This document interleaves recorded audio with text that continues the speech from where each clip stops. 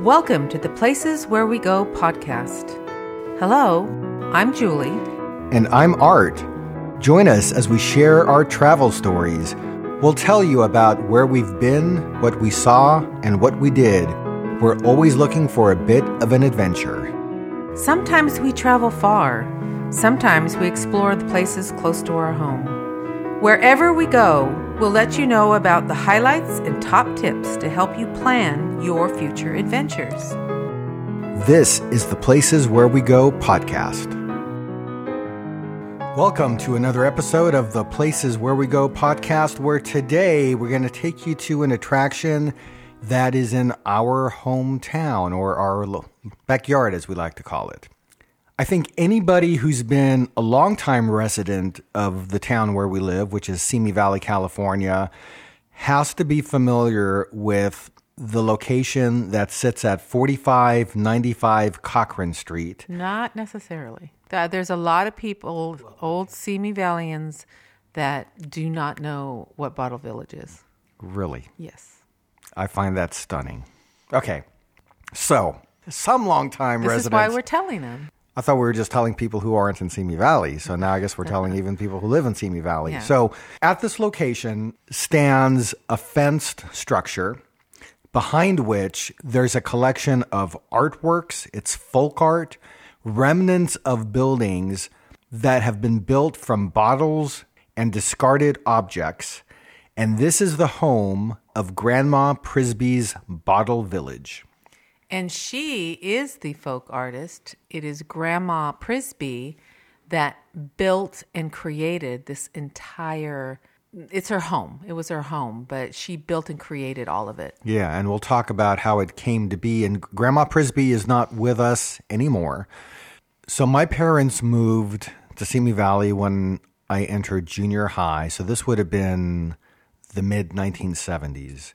And my early recollections of Simi Valley, when I think about like the places that were around here, this is one of the first places that just stood out to me. And it would end up being a place that I would ride past on my bicycle when I was going to high school on the other end of the valley, Simi Valley High School. It was on Cochran Street. And this is a place that I would not personally have visited until much, much later. In fact, the first time I ever visited is when you and I went several years ago. But I remember, riding the bike past it. And I think in my 13-year-old mind, what was I thinking? I was probably thinking, geez, this is strange. This is bizarre. Who on earth would construct what was being constructed there out of garbage, discarded stuff? And fast forward 40 years later, my outlook on what she did is just shaped dramatically different. And I think we'll get into the impact that she made in this community. You've been here longer than I have, so I was born here. So I've lived here all my life, except for the time that we went over to Ohio because of a job. But that was very short-lived. So I am from Simi Valley, born, lived here all my life. Knew about Grandma Prisbrey way early on because she would end up in the papers and it sparked interest. I think that's how I knew, because it would spark my dad's interest because he loved, folk art and things like that. And she was an interesting lady. I know my dad brought us there at least once that I remember. I don't know if he had been there more than that. I don't see it as a place where he would repeatedly go to. But early on, she was charging admission. But so you would have had a chance to see it in its heyday. Oh, yeah. When she was there. Oh, absolutely. Yeah. I don't think this was the kind of place that would have hit the radar for my mom and dad to visit. Hence, I did not go until much later. So you mentioned Grandma Prisbrey, and why don't we talk a little bit about who she was? Okay, well, honestly, Grandma Prisbrey is new to me because in all my life, I've always thought it was Grandma Prisbrey. Maybe it's because it's a little bit harder to put that R in there and people just kind of cut it out, but that's how I knew of her. I never met her. I remember being there once specifically, and it had been with my dad because I was younger. And I don't think she was either not there or I never saw her there when we were on the property. But I do know that there's a lot of like legends that are around her, and she loved people. And when people would come to tour the area, usually I guess she was there and she'd be talking to them and telling about all her folk art and why she did it and her stories. And she was very energetic, friendly. She had this eccentricity to her. So I think people really liked her. She would play the piano for people, and which surprises me because a lot of students would go visit her and she would play the piano for them. A lot of kids remember that because she loved doing that. I never got that chance because I didn't live on that end of the valley, and nor did I go to school on that end of the valley. So I never saw that. Too bad. That would have been great. So who is Grandma Prisbrey? She is Tressa Prisbrey, and she was born in 1896. She was an artist, a collector. She built those bottle villages, the structures that she built. She was a daughter of German immigrants, but she herself was born here in the United States and did not get a chance to use her native language of her parents because, as in most cases, a lot of kids that are born here that have parents that speak another language, they tend to speak the English because it's just easier for them, especially when they get into school. So that's kind of in her case. She stayed with the English and kept it and kind of lost that German language heritage that she had. But interesting enough, she married her first husband, not here. It was, I believe, back east somewhere. And she was 15 years old when she got married. How old was the Mr.? Well, Mr. was, and it wasn't Prisbrey, I forget his name, but he was 52 years old. Oh, my. So, and, you hear those stories of these type of marriages. A lot of times they're arranged, but... Yeah, that doesn't happen like anymore here, at least, right? Not unless the guy's really rich. Married at 15? You're not gonna. Well, no, it's against the law at 15, but yeah. It could be 18. I mean, Yeah. But she had 7 children by this gentleman, and she decided at some point, she was in her early 30s, to leave him.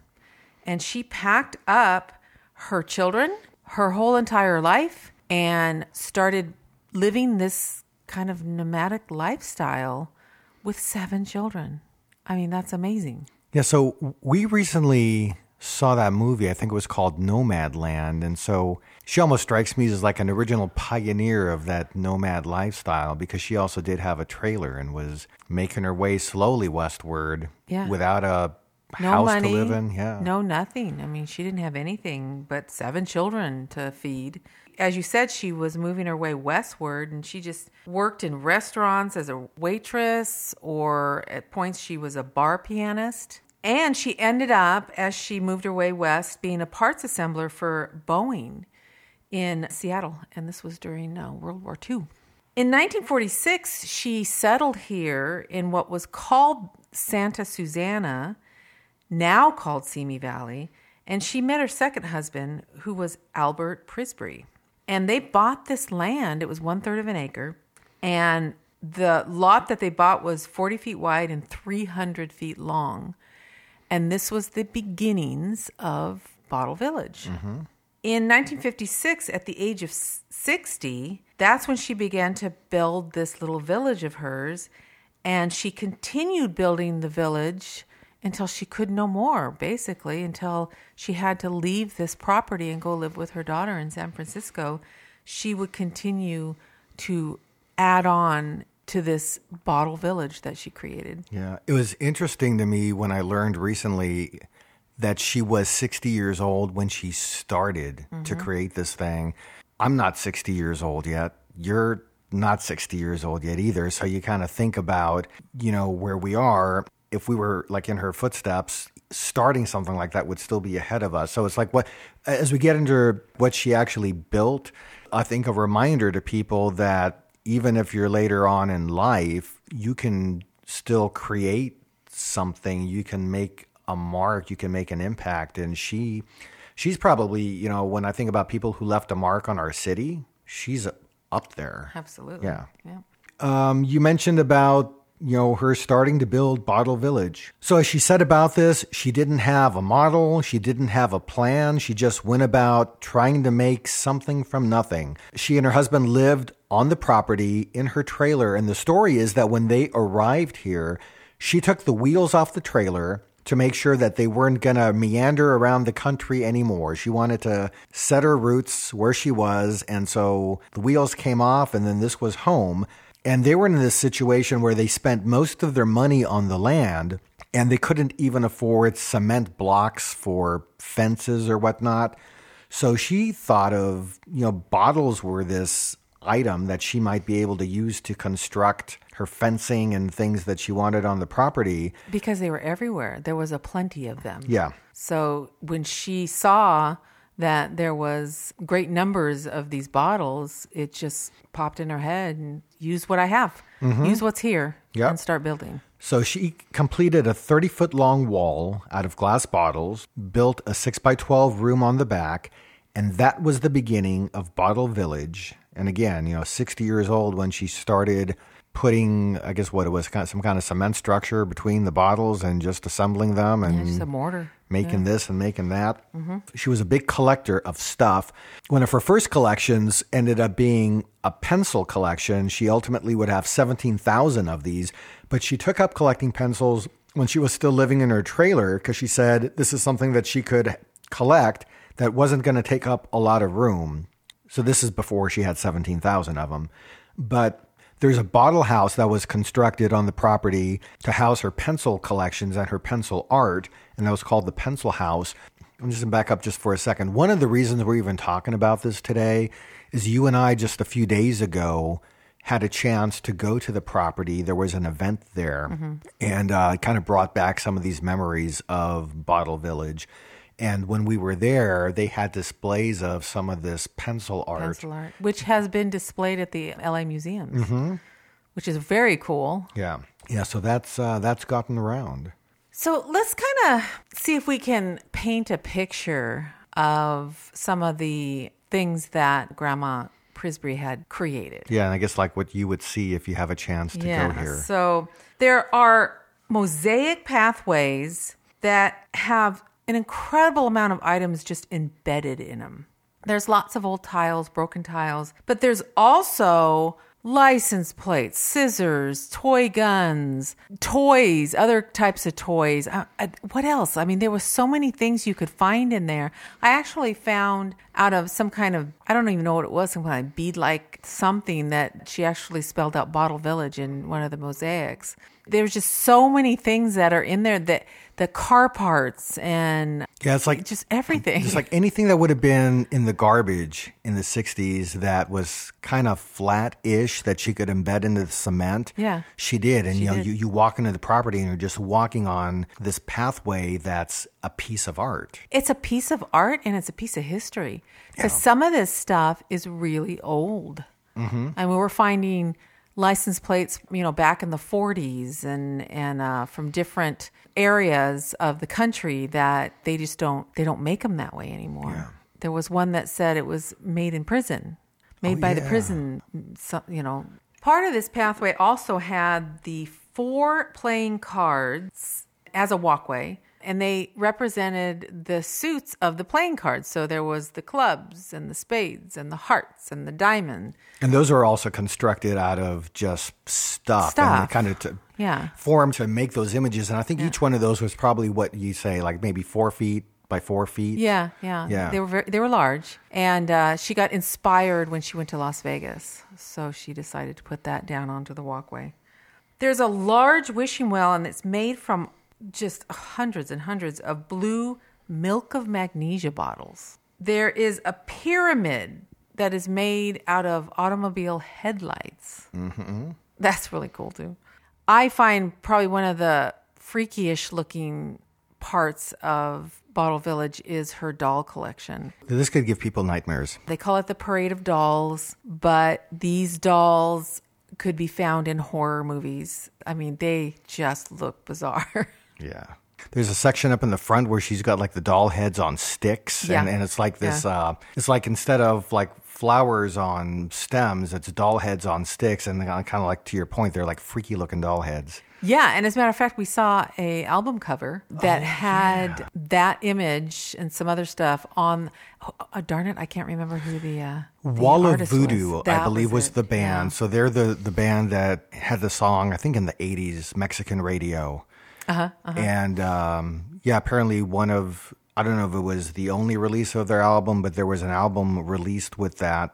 The cover of it is these heads from Bottle Village. Mm-hmm. We have the Leaning Tower of Bottle Village, which is just constructed from a larger base, and it just kind of goes up and up and up and the diameter gets less and less and less until they get to the top, and it's just embedded with old Legos and just all kinds of just odds and ends and that. Some old costume jewelry hanging from it. I mean, she just, whatever she has, she used. Yeah. Now, she was also, I believe, a horticulturalist, right? I mean, she had a garden, did she not? She did. I showed it to you. She had an amazing spring garden. So she was a wit too. Yes, she was. So describe the spring garden. She knew comedy, I believe. So you had made some pun about, oh, look at this. Here's the spring garden.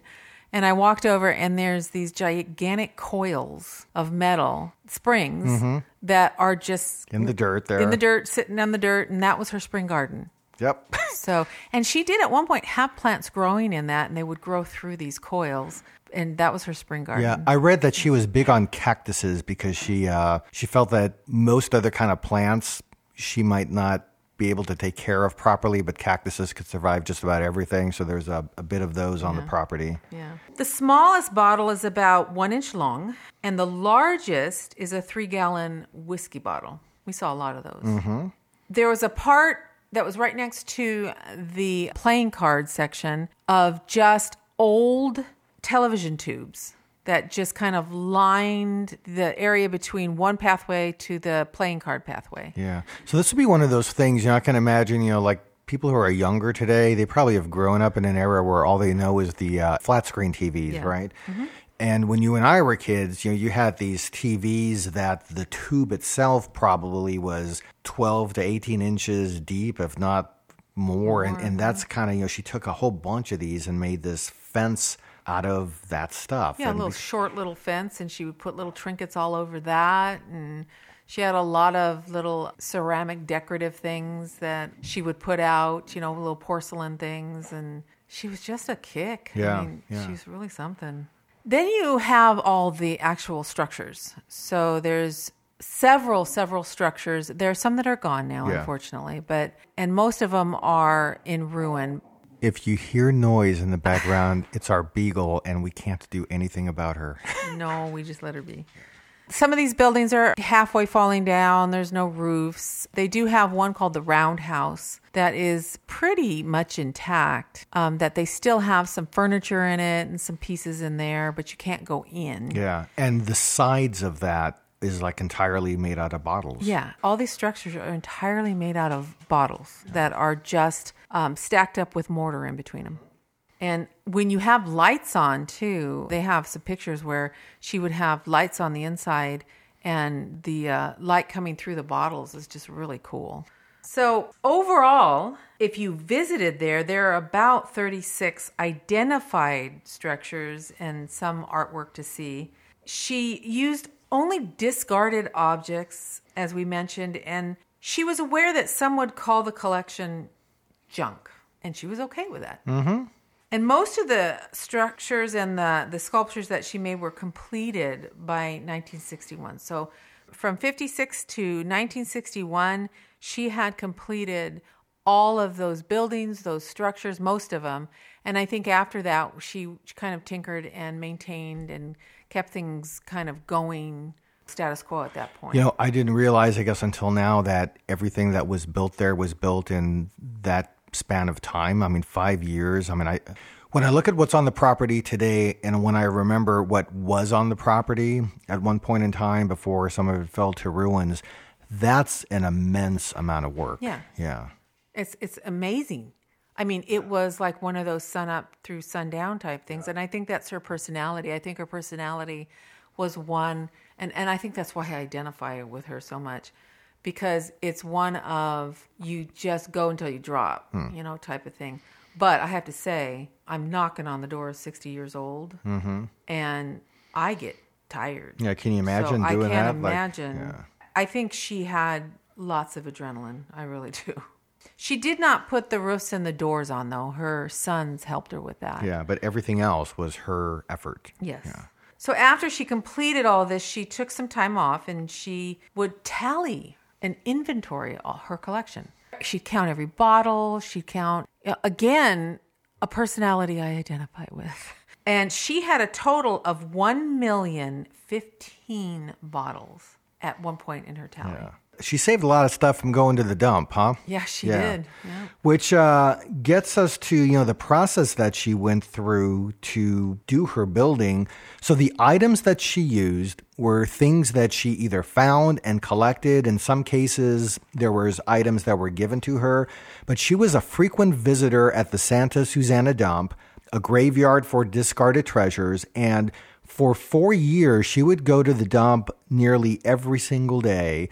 She said that she found so many dolls thrown away there that she didn't know what to do with them. So she ended up building a house for them. And one of the bottle houses was called the Doll House, I believe, where she displayed the dolls. And then again, like we mentioned, some of them ended up just freakishly being displayed on the property, which you can still see today. Yeah. She had a chapel too. And it was one of those, all religions type of chapels. So she had a Buddha, she had a cross, she had a statue of Virgin Mary, she had some other items that were from every religion, they said. So she would just collect and she would find things that had some common theme to them and she put them together and she made a display out of it. Very interesting woman, very interesting.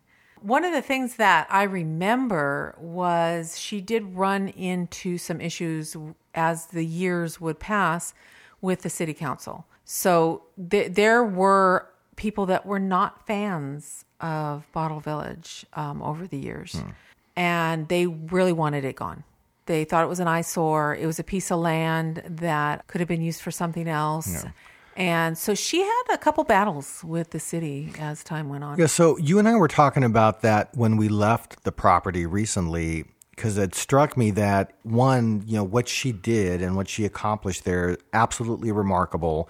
But in the city where we live, the same area, if somebody wanted to do that today, there's not one iota of a chance that somebody would be able to grab a piece of land and start smack and mortar between bottles and building something like that, because I'm sure, this code or that code and this regulation. Because one of the things that I was thinking about, because it is this treasure that we have in Simi Valley, that I could see some other artist somewhere down the street getting a piece of property and creating like some, metal sculpture garden or something, or, out of some other stuff. And, the city could take something like that and build an arts community around it. But we live in this place that's got these regulations that prohibit that. On the one hand, we're able to see from a past culture the fact that this could have happened. We're able to view it today and admire it today. And and it is very striking. But you have to look at through a prism of it being folk art, it being something that was the heart and soul of a person. And when you look at it that way, you can embrace it. Yeah. And appreciate it. Absolutely. The other thing I think about is we live in this era where we're, hypersensitive about waste and about, damaging the earth and this and that. And here was a way that somebody before, ecology and recycling became mainstream, she would take stuff out of the dump and turn it into something that was a work of art. And that's, I think, another reason to celebrate something like that. It just remarkable. And thank goodness there's people that have taken on that historical part of Grandma Prisbrey's Bottle Village and have tried to keep it going all these years. They really would like to restore it. But I think, again, they run into some issues with our city. Well, our city and maybe even the state, because I think about like earthquake codes would And that's a state issue, right? Well, yeah, it's a state issue, and it is the '94 earthquake that took down most of the buildings that she had built. But you can still preserve that and just not let people go in it. Mm-hmm. I mean, there's no reason to have an indoor type. You can have an outdoor type of museum, but the city, they just won't fund it in any way. I think it is well worth the money. Okay, I guess we're not going to go down the rabbit hole of other things in Simi Valley that have been a waste of money, that have been promoted by the city. We could. We could go there because we have a few examples of those. Yeah. But another discussion for another time. Yeah. So how did it become such a tourist attraction? Well, people just started coming around and saying, it was so unusual. What the heck is this? Yeah. What's going on? And they would actually just stop and look. And I bet you she invited them on the property and says, hey, come on, come look at what I'm doing. And she was such a vivacious, energetic woman. And she loved people. She just loved people. So I think that created this sense of, this public viewing. So it kind of just became word around the town that, hey, there's this bottle village over there and grandma will let you come in and see it and maybe she'll play piano for you. And and I know the kids really, especially from the high school, they really loved going over there and kind of visiting with her and checking her out. And she would start letting people onto her little village area, and then she started noticing that certain items were missing. Now remember, Grandma Prisbrey kept very, very good counts on everything that she owned. So she would know if even a pencil was missing. And she started noticing that. So she began to charge admission to people that wanted to come in and tour her bottle village. And I remember seeing a sign, and it was like 25 cents for a kid and, 50 cents for an adult or something. Yeah, something very nominal. Yeah, something really minimal. Probably even nominal back in the day. Yeah. So Grandma Prisbrey once said, anyone can do anything with $1 million. Look at Disney. But it takes more than money to make something out of nothing. And look at the fun I have doing it. I love that. By the way, Disney was kind of her rival. Yeah, there was something between her and Walt Disney. Yeah. I think she had an opinion. Yes, she did. About Mr. Disney. Yes, I think she had lots of opinions. Yeah, but that was an interesting quote and an interesting perspective. And I don't think maybe we stop enough to think about the effort that it does take and the imagination and the creativity to create something out of nothing, So, we talked about the inception of Bottle Village, how it came to be, what's there, the later years. So in 1972, she had to sell the property, and I don't know how much of that was personal stuff, how much of that might have been influenced by what you mentioned about maybe, encountering with the city. But in 72, she sold the property, and the new owners planned to demolish the village. But somewhere around that time, there was a committee formed, which is the Preserve Bottle Village Committee, which I believe still operates today. And they're the ones who would have arranged this event this last weekend. And ultimately, they assumed ownership of the property, and they've managed it ever since. And Grandma Prisbrey would later continue to live in, maintain, and conduct tours of the village. And she did that until 1982. So that's... that would have been up until just about when I finished high school. So I would have been driving my bike and probably passed her. And back in the day when I should have appreciated more this gem in Simi Valley and this legend of a lady. And so many people in my life, at the age that I'm at, where I think about people who I was around when I was a teenager, if I only knew how I would look at them in later years. And, I should have taken the time to... get to know them and their story would have been something.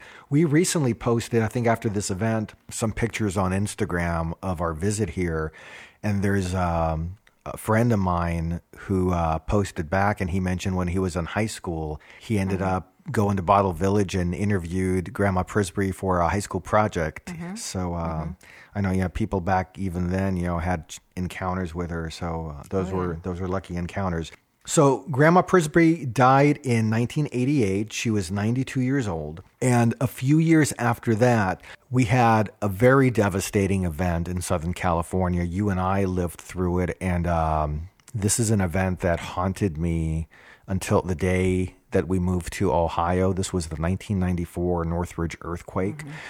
It was an immense shaker. If you've not been through an earthquake, I don't even know how to describe it. If you've been through a big one, it can be a kind of traumatic experience that stays with you for a long time. But when the earthquake happened, and you can imagine Bottle Village, not the way this thing was constructed, and there's not rebar between concrete blocks or anything. It's just glass and mortar. There's a lot that crumbled. Mm-hmm. There's a lot that went to the ground. There's a lot that was lost. Surprisingly, there was a decent amount of what Grandma Prisbrey built there that did survive. And so we see that today.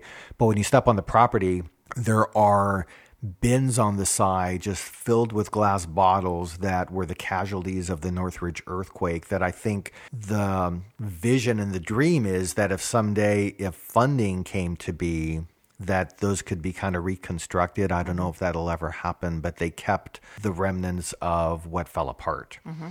So what remains of the village today is a federally recognized California historical landmark, and it was listed on the National Register of Historic Places in 1996. So yay for Grandma Prisbrey. She left her mark in this world, and not many people get a chance to do that.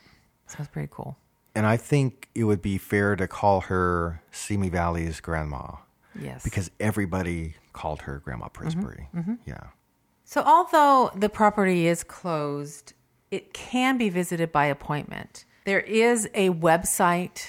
Just look up Simi Valley Bottle Village or Grandma Prisbrey's Bottle Village. Yeah, and we'll look that up. We'll put that in the show notes. Yeah, put it in the show notes. Yep. And you will find any information that you need in regards to visiting this wonderful historic landmark in the city of Simi Valley. Oh, hey, and I will mention, if you do get a chance to come out here and step on the property, be mindful of the shoes that you wear, because there's fragments of glass on the ground. And I think they recommend that you wear a closed toe, soft heel shoe. Well, it's even stated that you need to wear that. And you and I, we had to sign like some kind of waiver to even step on the property. Mm-hmm. Yeah. Mm-hmm.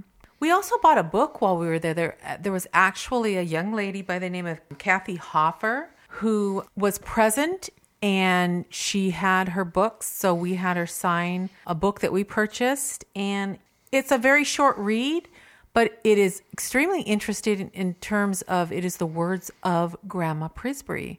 As she was holed up in bed for some reason, I think she had pneumonia, and she decided to start writing about her experiences in creating this bottle village. Yeah, and there's tons of photos in here. I mean, it almost seems like half of the book is photographs, and some of the photographs are of the parts of the village that didn't survive the earthquake. Yeah, it is a really nice book to have, especially if you grew up in this area as I did. It also, which I found very interesting, is the author, Kathy Hoffer, translated the words of Grandma Prisbrey into German, which is her parents' native country. Mm-hmm. She tried to explain the significance of that as far as translating to another language and how it can translate in a different way than I myself could understand. Mm-hmm. And it has different meanings. It has different connotations.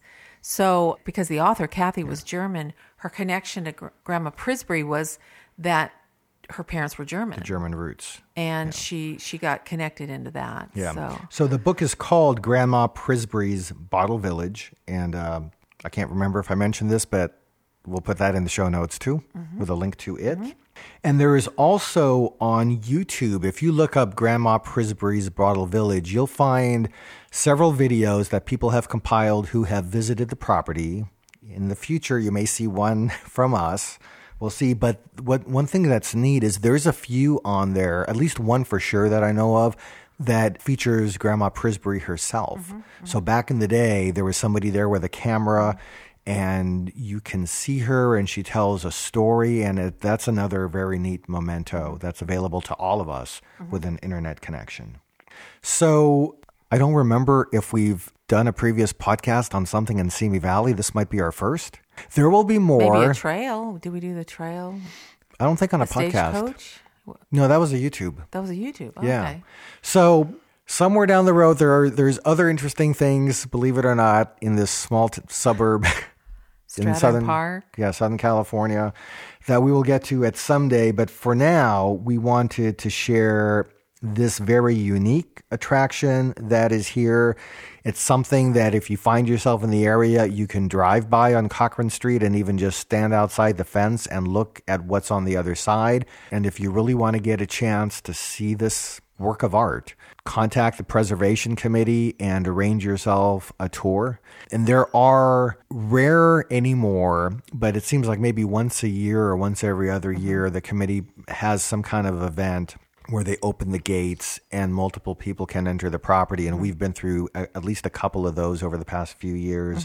And to me, this is one of those places that as long as we have the opportunity to see this, I want to take advantage of it, because I don't know at some point what else will crumble, what else at some point the city will declare, and hopefully the National Historic Register marker will keep it preserved, but sometimes you never know how things go either. So a very unique, a very remarkable attraction that's in Simi Valley, California. So we were happy to share this with you.